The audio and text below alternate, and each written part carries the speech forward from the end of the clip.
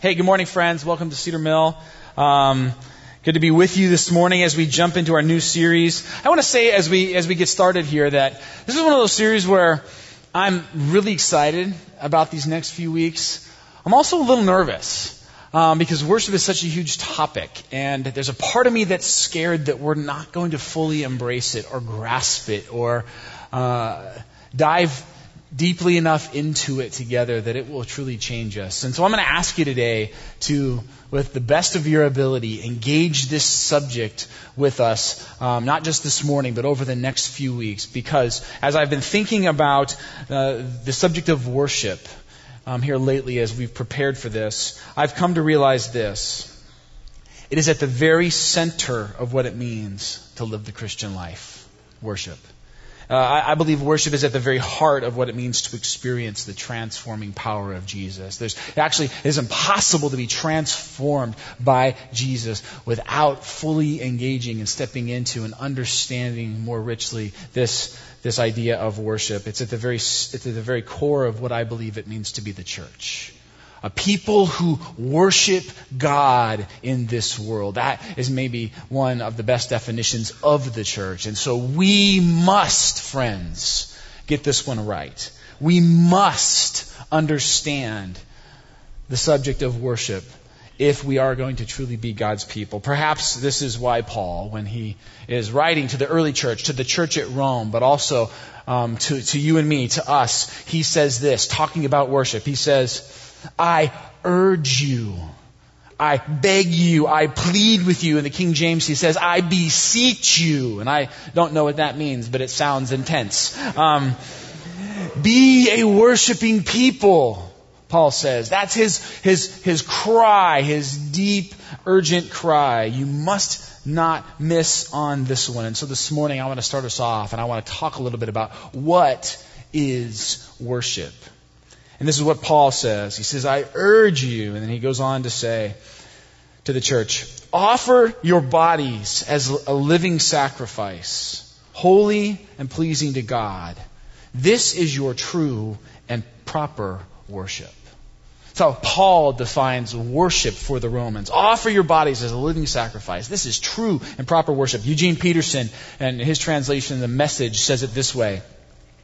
Take your everyday, ordinary life, your sleeping, eating, going to work, and walking around life, and place it before God as an offering.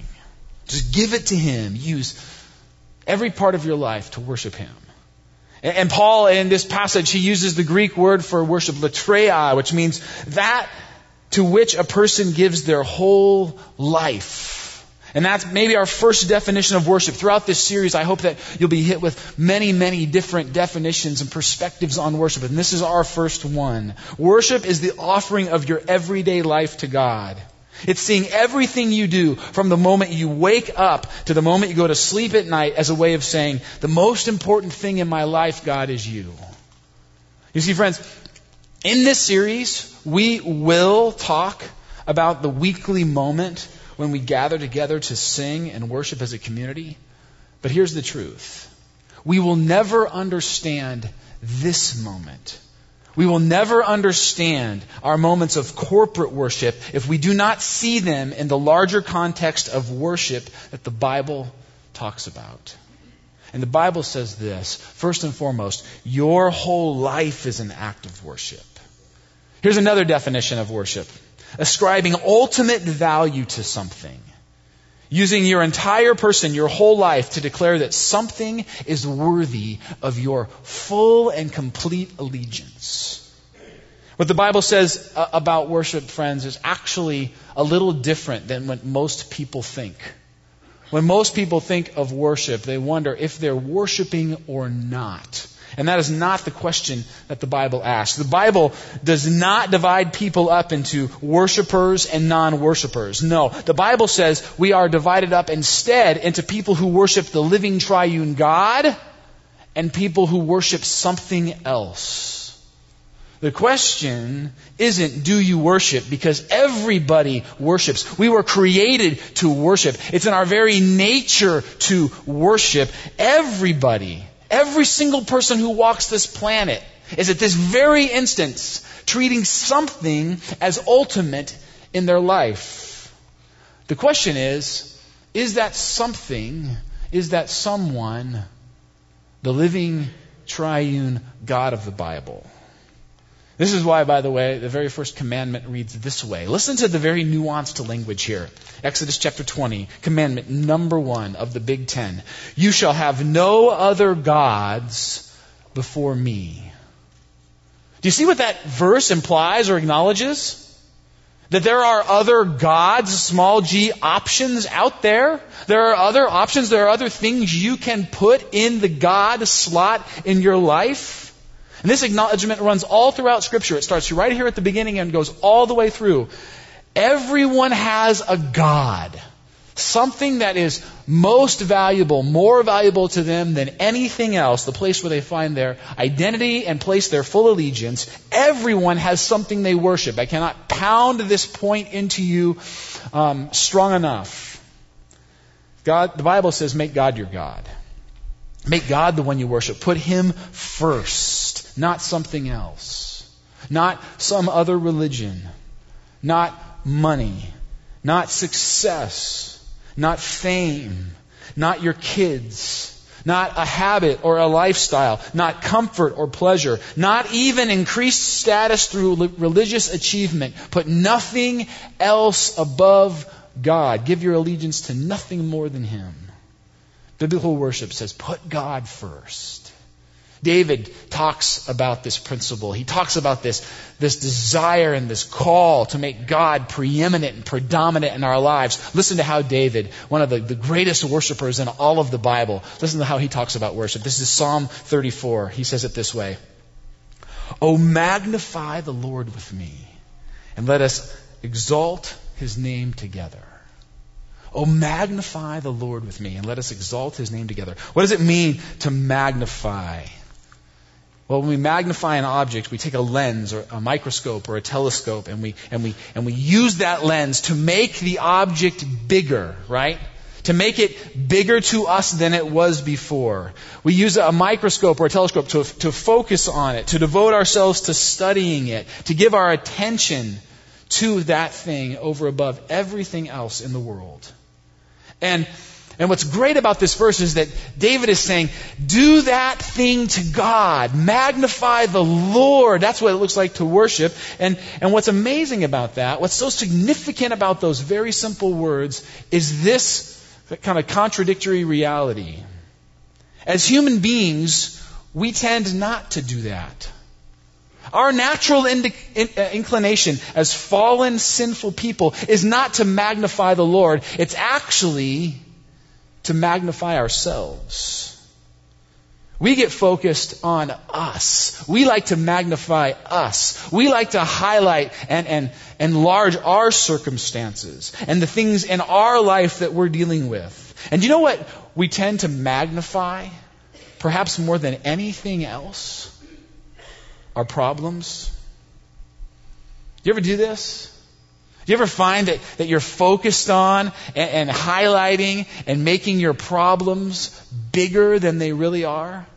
That your problems are in fact sometimes the thing in your life that is getting the most attention and or focus? Does this ever happen to anyone else in the room besides just me? Do you ever wake up in the middle of the night or lay in bed and you can't fall asleep because you're just thinking about money? And most of the time you're not thinking about the fact that you have too much of it and you're wondering, what in the world am I going to do with all this money, God, that you've just dumped in my lap? No, most of the time it's about bills that you're not sure you're going to be able to pay, or trips that you're not certain you're going to be able to fund, or maybe credit card debt or other expenses that have come up in your life. And money, the worry, the deceitfulness of wealth. The Bible says the worries of this life and the deceitfulness of wealth come in and choke the word, come in and choke out what God wants us to be focused on. You ever find that maybe laying in bed at night, you think about your schedule? Anyone else? Just wonder, how in the world am I going to get everything done that I need to get done? Or maybe it's a relationship that's gone sideways in your life, or a project that's hanging over your head at work, or a situation with one of your kids. But there's something in your life that just seems bigger than you're able to handle. And in your mind, that thing just gets magnified.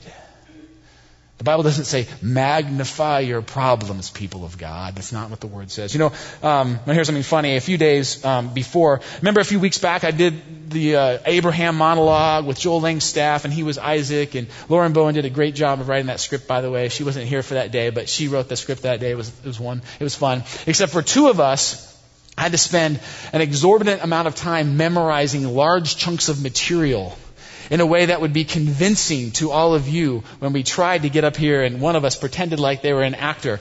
And it was a very stressful thing for one of us. And again, I won't say who, but one of us lost a lot of sleep over that. And one night in particular, a few nights before the event, I woke up in the middle of the night because I had a nightmare. And the nightmare went like this. I was performing a wedding ceremony for this couple. I don't know the couple. I don't know why they asked me. I've never seen them before in my life. But I was doing this wedding, and as a part of their wedding, they had asked me to do a monologue. I don't know why. And it seemed like weird, but it's how the dream went. And the wedding was starting, and it was just about to roll, and the bride was in the back with Dad, and things were just about to happen. And all of a sudden, standing in front of the entire congregation that had gathered, and this is all a dream, by the way, this is how it went down, I realized I don't remember my monologue. And I started to panic. Now, luckily, in the dream, I had a book in my hand, and in the book, the monologue was printed, but as I flipped frantically to try and find it, I could not find the page that the monologue was on. And as the time ticked, further and further closer to the start of the event, I would get more and more panicked. And then all of a sudden, as the thing is just about to start, I looked out into the crowd, and I noticed in the third or fourth row back, right over here, was sitting Andy Stanley. And I don't know, Andy Stanley, he had a dad who was a famous pastor, Charles Stanley, and Andy himself is a pretty famous pastor, and I listen to him sometimes. And now in this dream, I'm not only panicked that I'm going to ruin this wedding for this bride, and that all the people in the congregation would think I'm just a complete fool, but now Andy Stanley is even going to know what a failure I am as a pastor, and I'm absolutely terrified. And in this moment, thank the Lord, I woke up. And it was 2:30 in the morning, and I couldn't fall asleep for 2.5 hours. And so I spent 2.5 hours in the middle of the night memorizing my lines. Because the thing that had gotten magnified in my life was this fear, this panic of not remembering my lines for the monologue, right? Friends, so many things want to move into our lives and be bigger than God. But in worship, what David tells us, in worship, we say to those things, no. No, you will not. God is bigger than you. God, in fact, is bigger than anything in this world. Anything that I'm facing, any success that I'm experiencing, any pleasure that I've found, any stress or worry or struggle that is currently part of my life. Worship says, I am going to refocus on God, and I'm going to study Him again and remember Him again and devote myself afresh to the fact that the God who is in control of this planet is also in control of my life. Magnify the Lord with me. And friends, this is the place where we start to see a connection between our lives of worship and our gathered together communal time of worship on Sundays. You see, one of the questions that often comes up from people is this. And they'll either ask it with their mouths or they'll ask it with their presence in church. But they'll ask this. If I worship God at home and at work and at the gym and so on, then why do I need to come and sing songs as part of the church? Well, friends, let me just give you one way of answering that question. And we'll answer that question a number of ways throughout this series. I'll answer the question this way, with a statement, with a little bit of a story. I really love my wife. Some of you know that, some of you know her, but Amy is one of the most fun, funny, loyal, honest, transparent people I've ever met. She has a great sense of humor, extremely witty. She loves it when I tell her that. She's a great listener. I could go on and on and on up here about how phenomenal my wife is. She's just wonderful. She's a beautiful person. I just adore her. Now, hopefully, well, you don't have to clap for her, but that's fine. Should I have her come up? That would be great. No, she'll kill me. She did not know I was going to do this today. Now, hopefully, here's the hopefully part. And this is the part where I'll pay for this later. This will get held over my head later, but stay with me. It's worth it for the illustration. Hopefully, as I live my everyday life, the message of my love for her is being communicated very clearly, very subtly, implicitly even, in an unspoken way. But hopefully, throughout just our life together, Amy sees and gets the message from me that I love her. Maybe it's in the way that I call her from work just to check in the middle of the day. Or maybe it's in the way I bring her home a tub of her favorite ice cream every now and then, even though she likes the expensive kind. Maybe it's in the way I plan a date night for the two of us once every months or so. Maybe it's in the way I hold her hand when we go on a walk. Or maybe it's in the way I trim the shrubs on the front of our house, even though she's been asking me to do that for many, many weeks, and I just got around to it yesterday. I still did it. Or maybe it's even in just the way that I smile. I find myself smiling when I look at her. Friends, hopefully, by the way I live my life, there are a lot of different subtle ways my wife gets the unspoken message. I love you. But sometimes, even with all of these other things that are communicating, I love you to my wife, sometimes it is still extremely important, gentlemen, for me to say it. For me to very directly, very explicitly say the words to Amy, I love you. Friends, the Bible says this. The Bible says the church is the bride of Christ. And God certainly and absolutely calls His bride to live in a way that says, I love you, in very subtle, unspoken, implicit ways. But sometimes God knows that this relationship that we have with Him needs to be declared. It needs to be spoken. It needs to be stated. And our worship of God needs to be expressed explicitly. Friends, that is our gathered together time of communal worship. It's the time when we explicitly magnify God. It's the time when we say out loud that He is above everything else in our lives. That He's not only at the very center of our individual lives, but He's at the very center of our communal life together. It's the time when we with our mouths declare that our ultimate allegiance is to Him. And even though so many other things in this world want to steal the worship of our lives, we refuse together to let them. And when we do this, friends, we not only demonstrate what worship is, we begin together to experience what worship does. And what worship does is it shapes and leads and transforms us, both as individuals and also as the church, as God's people, as a worshiping community. Friends, this is so profound. Do not miss this. This is the part of worship that so many people miss. This is why so many people follow Jesus for years, declare Christ as Savior, come to church, and yet experience absolutely no transformation or change in their life at all. It's because they miss this reality. And I can point it out to you in a lot of different ways, using a lot of different scriptures, but this morning I'm going to use Psalm 115. Psalm 115. In this passage, the psalmist is talking about people who treasure or worship idols. Those folks who are worshiping something other than God. Right? And this is what the psalmist says. He says, their idols are silver and gold made by human hands. In other words, they're worshiping something of this world. They're worshiping something of the creation, something in this realm, not the creator. And then this is what the psalmist says in verse 8 about those folks.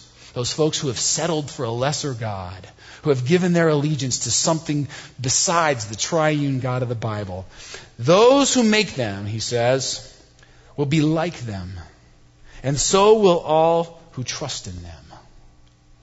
Those who make them will be like them, and so will all who trust in them. Here's what he's saying. Here's what the Bible says. You become like the God you worship. You are becoming like the God you worship. Because when you worship, you're determining your values. And when you worship, you're declaring your priorities. And when you worship, you're saying, what gets first place in my life? And you get shaped by that, whether you want to or not. You see, you can sit in here and say, I worship God all you want, but if you're truly giving your allegiance, giving your life, giving your loyalty to something else, that is the thing that is shaping you. That is what is determining who you are and who you are becoming. Friends, some of you know this. The word worship actually tells us this very truth in and of itself. The word worship comes from an old English phrase. Pastor Matt pointed this out to me this week. This is the phrase, worth shape. Worth shape. To be shaped by the worth of something.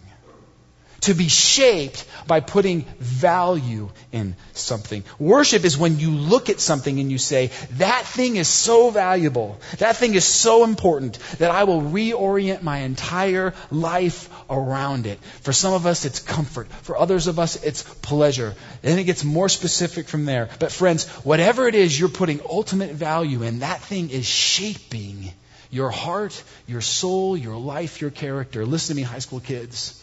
This is big stuff. This is big stuff because every single day you are becoming the person you will be.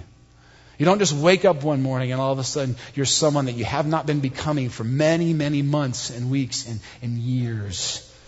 You are being shaped by the worth you put on something else. If you are worshiping money, then you will, over time, be shaped by greed. If you are worshiping power, then you will be shaped by arrogance. If you worship comfort, then you will be shaped by apathy. If you worship approval, then you'll become a chameleon. If you worship achievement, then you will become, over time, a user of people and friends for your own purposes. Friends, be real careful, the Bible says, about what you worship, because what you worship will shape your heart. It'll transform your life. Tim Keller tells a wonderful story that illustrates this point so clearly about how when we find value or worth in something and an ultimate end, it begins to draw us and change us and reorient the direction of our life. He says a woman inherits a piece of jewelry from her mother. It's actually a brooch. And she gets it and she looks at it and it's kind of nice, but she can't really tell and it looks a little old school. So she tosses it into her jewelry box and over time it just gets buried in there and she forgets about it. And then years later, after her mother's passed away, one day she's cleaning out her jewelry box and she discovers this brooch in there again. Well, she decides to take it to a jeweler to see if it's worth anything.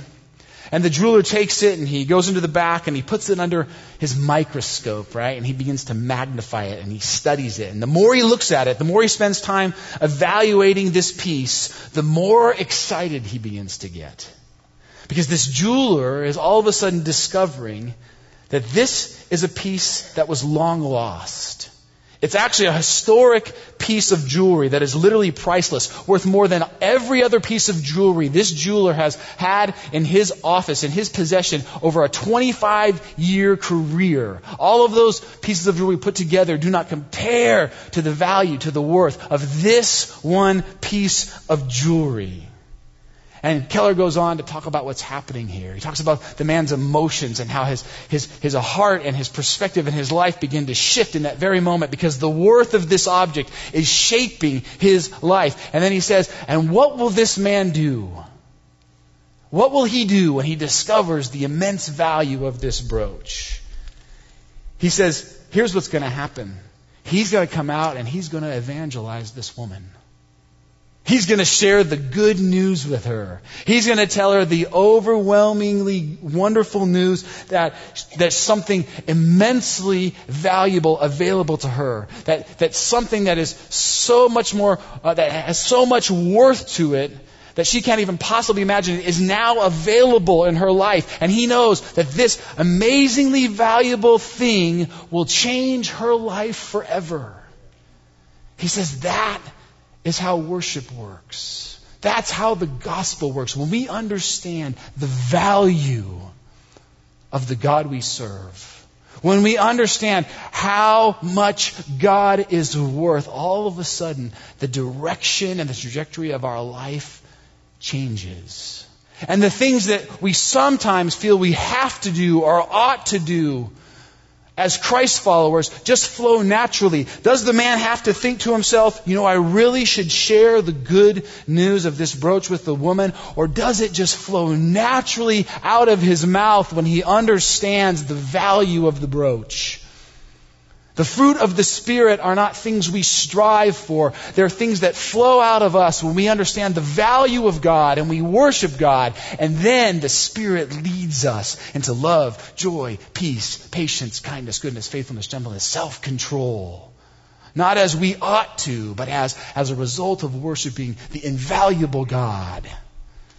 That's what happens in our lives. Friends, this is why Jesus says this. The greatest commandment, Mark chapter 12, love the Lord your God with all your heart, with all your soul, and with all your mind, and with all your strength. Jesus is talking here about worship. He's saying, what are you giving your heart to? Is it worthy? Is it really valuable? Is it worthy of your worship? Is it?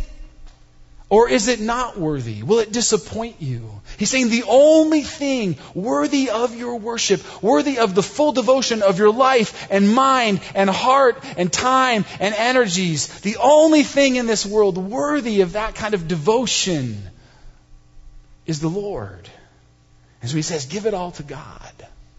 Make everything subservient to God. He's saying, let God shape your worth above and beyond anything else.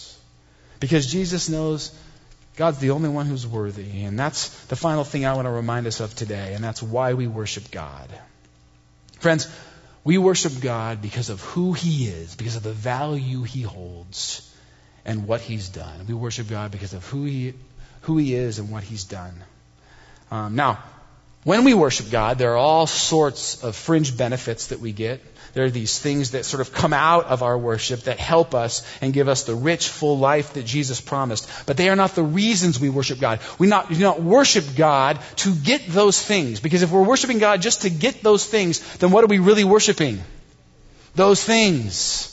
Right? It doesn't work that way. We have to worship God simply for who He is and what He's done. Listen to the words from Revelation. These words give us a picture of the worship that happens in the heavenly realms, where the heavenly creatures are in the presence of God and they see Him. It tells us that over and over again they are just overwhelmed and they say, God, you are worthy. You are worthy of my devotion. I've finally seen something that is worthy of my allegiance, that can handle my devotion. The Revelation chapter 4, verse 11 says, you are worthy, our Lord and God, to receive glory and honor and power, for you created all things. See, everything else you might choose to worship is just something that God Himself created. And by your will they were created and have their being. You see, friends, that's why creation, everything in this world that's been created, including you and me, should point to the glory of the Creator. So many people stop short and they worship creation when they should let creation point them to the Creator. That's what the Bible says. The Bible says you can look around and in nature, in this world, you can see the majesty, the glory, the splendor of our God. How many of you here have ever been to Yosemite National Park? It's one of my favorite places in the world. It's like one of the only things I really like about California. Sorry for any of you Californians there. But Yosemite is awesome. And a few years back, my wife and I, my cousin was in town and she was staying with us for a couple weeks, and we took her to Yosemite and we did this hike called Clouds Rest. Anyone ever hiked Clouds Rest before? Yeah, super good, right, Pastor John? This whole entire hike, you're kind of on the backside of this peak, and you're climbing the backside of this peak. And at the very top, it gets narrow. It gets about 6 feet wide, and the path narrows and kind of goes up to the top like this. And on either side of that, about 6 feet wide path, it falls off thousands of feet to your potential death. So it's a real fun hike for some of you. But But as you're hiking up, you kind of come up over the top. And when you get to the very crest of this peak, when you get to the very top of Cloud's Rest, it's the first time you can see over to the other side. And what you find yourself looking at is the entire Yosemite Valley. Actually, I think you're about a mile above Half Dome. You're looking down on Half Dome, this enormous piece of granite sticking out of the earth. And you can see like the sheer face of El Capitan on the other side of the valley. And you are just blown away. I remember walking over the top, not expecting the view to be so majestic, and just breaking into like sounds of excitement and glee and like, whoa! Oh! And I'm videoing my cousin who's scared of heights walking that path, kind of making fun of her. And then all of a sudden, like my jeers and kind of taunting turns to just sheer worship. God, you must be amazing. You're insane. You're crazy. Your power and splendor and beauty and wonder is beyond what I can even fathom. If you made this, that's what creation is supposed to do, friends. That's what creation does for us. Friends, but it's not only who God is that causes us to worship. The Bible tells us it's what He's done. It's not just that God is powerful and majestic and mighty and awesome. It's that God loves us. It's that God has shown mercy to us. Listen to what Paul says in Romans chapter 12. Remember earlier we talked about Paul teaching the early church about worship? I left a section out. I'm not sure if you noticed that. Some of you did. But listen to what Paul says. He says, I urge you, brothers and sisters, right? I beseech you, in view of God's mercy, and that's the part we left out before, offer your bodies as a living sacrifice, holy and pleasing to God. This is your true and proper worship. You see what drives the worship here? Is that the God, the almighty, all-powerful, living God has shown you, has shown me, has shown us mercy.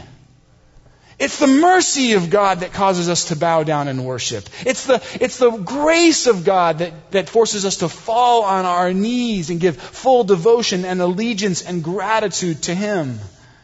Friends, you see, when we fail to worship, what we do is we say we fail to understand and consider who God is and all that He's done for us. To live a life that doesn't worship God means you do not fully understand all that God has done for you. And friends, that's another reason we gather together. To remember that. Because I forget. I loved the song Allie sang here earlier, Allie and Cammie, where they're like talking to their own soul. Did you catch that? It's like, awaken soul. Worship soul. Come on, soul. Don't you know who it is you're singing to? It's like there's this part of us that shrinks back and falls away from God, and we need to even remind our own selves of who God is. And that's why we come together, to remind ourselves and to remind each other. And one of the ways we do that, friends, is through this meal that we call the Lord's Supper. You see, the Lord's Supper is a part of worship. It's a way that we worship real tangibly. We come to the table and we declare, we magnify the fact that our God loved us so much that He sent His Son to die. We magnify the fact that our God is so amazing and so powerful that He defeated even the greatest force the world has ever known, and that's the force of death. You see, communion is just a chance to pull out your microscope and take a long, hard look at God. His mercy, His love, His grace, His power. You see, if that meal is not worship and does not drive us to worship, I do not know what is. Friends, when we come to the table, we explicitly declare through this meal that our God loved us so much that He gave His life. In a real, tangible way, we magnify this truth. Paul says it this way: neither death nor life, neither angels nor demons, neither the present nor the future, nor any powers, neither height nor depth, nor anything else in all creation will be able to separate us from the love of God that is in Christ Jesus our Lord. So friends, as we prepare to come to the table and magnify the power of God and the mercy of God, I want to ask you this. Is there anything competing with God for your worship these days? Is there anything in your life that's tempting your allegiance or holding more value in your heart than God? Is there anything in your life that has accidentally gotten magnified such that it is bigger than the Lord?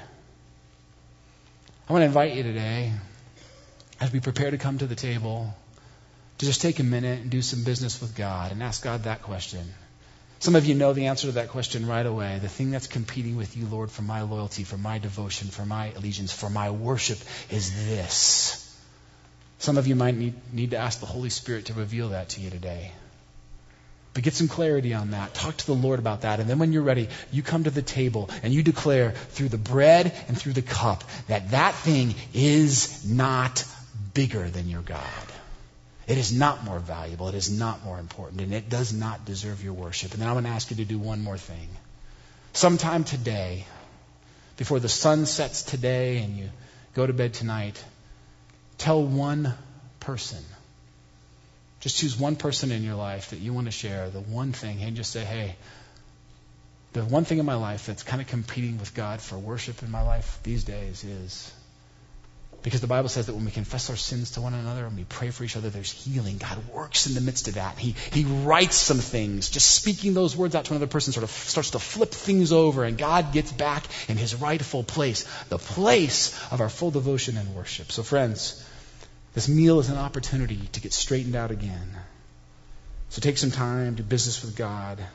Come to the table when you're ready. Allie's going to give us just some space to come forward and grab the elements and go back to your seat, and then to take them on your own. Whenever you're ready, you would just receive the bread and you receive the cup on your own. We'll just take that together, but on our own in this space.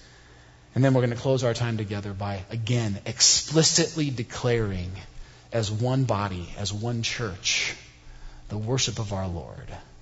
We're going to explicitly magnify his name together in a couple closing songs. Does that sound all right? All right, let me pray, and then the tables will be open. Father, thank you for worship.